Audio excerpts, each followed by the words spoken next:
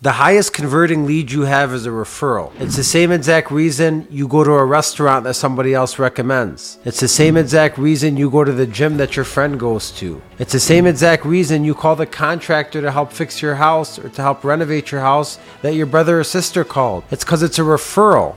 When you get a referral, the trust is already there because somebody you know and love trusts that person. Therefore, the trust is passed on to you. The reason why I'm talking about referrals today is because I feel like they're under leveraged and underutilized. A lot of folks don't use referrals, especially in the sales game. So I want to give you a couple of ways that you could start getting referrals today. The first way in phone sales is in your introduction. If you're introducing yourself to somebody, hey, it's Alex Sharafadin with you here.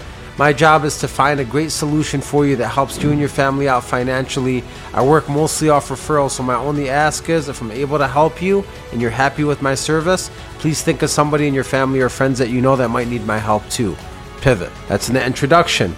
Or how about after you present an option and you get somebody's business? I'm so happy I was able to help you out today. Let me ask you, man, I have some time on my hands today. Who do you know or love that I could reach out to and do the same exact thing that I did for you? Another way would be if you can't help them. Let's say if it's finances, their credit doesn't qualify. Let's say if they're at a store, they can't afford the watch right now and you can't help them. Well, hey, I know I couldn't help you out today, but listen, I'm going to keep this watch for you in the back. Give me a call as soon as you're ready to purchase it. Who do you know or love right now that's looking for a watch that I could reach out to? I know I couldn't help you today, but let me try to help somebody you know, and I'll make sure to help you in the future. So even if you don't help somebody out, you could still ask them for a referral. How about the checkup method? You should always be following up and checking up with people you've done business with to show them you still care. For example, right here outside the window, Bob built my pool last year. Okay, my pool's beautiful now. I love it. He did a great job for me. I respect him, right? But he hasn't called me yet, and I'm about to open the pool again. But if Bob were to call me and check up on me and say, hey, Ali, how's the pool going? Is everything going good? Beautiful. We'll make sure that you do this and this, and he gives me a tip or two. And then at the end of the call, he says, hey, who do you know that's looking to get a pool? I have some time in my hands. Who could I reach out to? You know what? I'd probably give Bob 3 names and numbers to call right now if he called me and checked up on me for that pool. So do you check up on your clients or your customers after the fact that they do business with you? And are you asking them for referrals at the same exact time? That's another way to ask for referrals. How about holiday cards? Sending out Merry Christmas, Happy Easter, Happy Hanukkah, Happy Ramadan. Are we sending these cards out to our clients or customers? If we are, we could send it out, wish them happy holidays, and say, hey, if you have any friends or family looking for my service or product, please give them my number. How about on the street? When I used to sell cell phone chargers and cell phone accessories, I was known as the charger guy. I didn't go out everywhere with a sign on my chest that says, hey, I sell chargers. I just interacted with everybody and let them know what I do. So pretty soon I got known as a charger guy. Then when I started doing mortgages after a month or two, everyone started knowing me as a mortgage guy. Again, I didn't walk around with a sign saying I'm a mortgage guy, but if I'm in an Uber and somebody's giving me a ride, I'll ask them what their interest rate is. If I'm at a gas station filling up gas and buying a couple of things, I'll ask them, do they have a mortgage? If somebody mentions purchase at a line at Starbucks in front of me, I'll give them my card. So are you branding yourself everywhere you go? Are you shaking hands? Are you making connections? Are you being known for what you do? If not, start doing that right away. How about going through your phone book and asking for referrals? Look, that's a lot of ways to ask for referrals. I'm not asking you to do all of those things.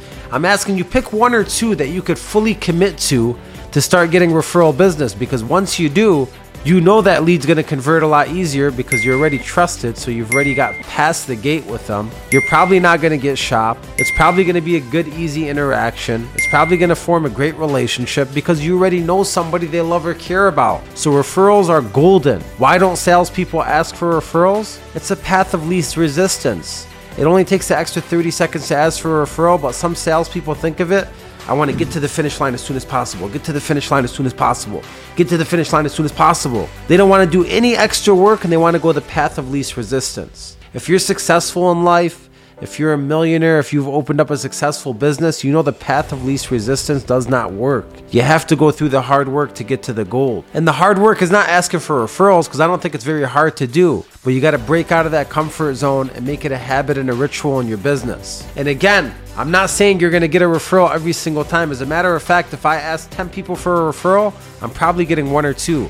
But if I talk to 10 people a day and I get 1 or 2 out of 10 a day, that's an extra 5 to 10 a week. and that's an extra 30 to 40 a month, and that's an extra 500 a year. What does that add up to? You know, success in sales or success in life isn't about the big things. It's about all the small things done consistently right. The habits and the rituals you form and what those create. You want to keep planting seeds all around you, and one day you're going to wake up in a garden. Hopefully you like that tip.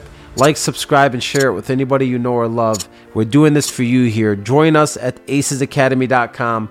Join the community. We're live every single week on sales calls, and hopefully you start asking for referrals. And I know if you do, you will get them, because what you seek for, you will find.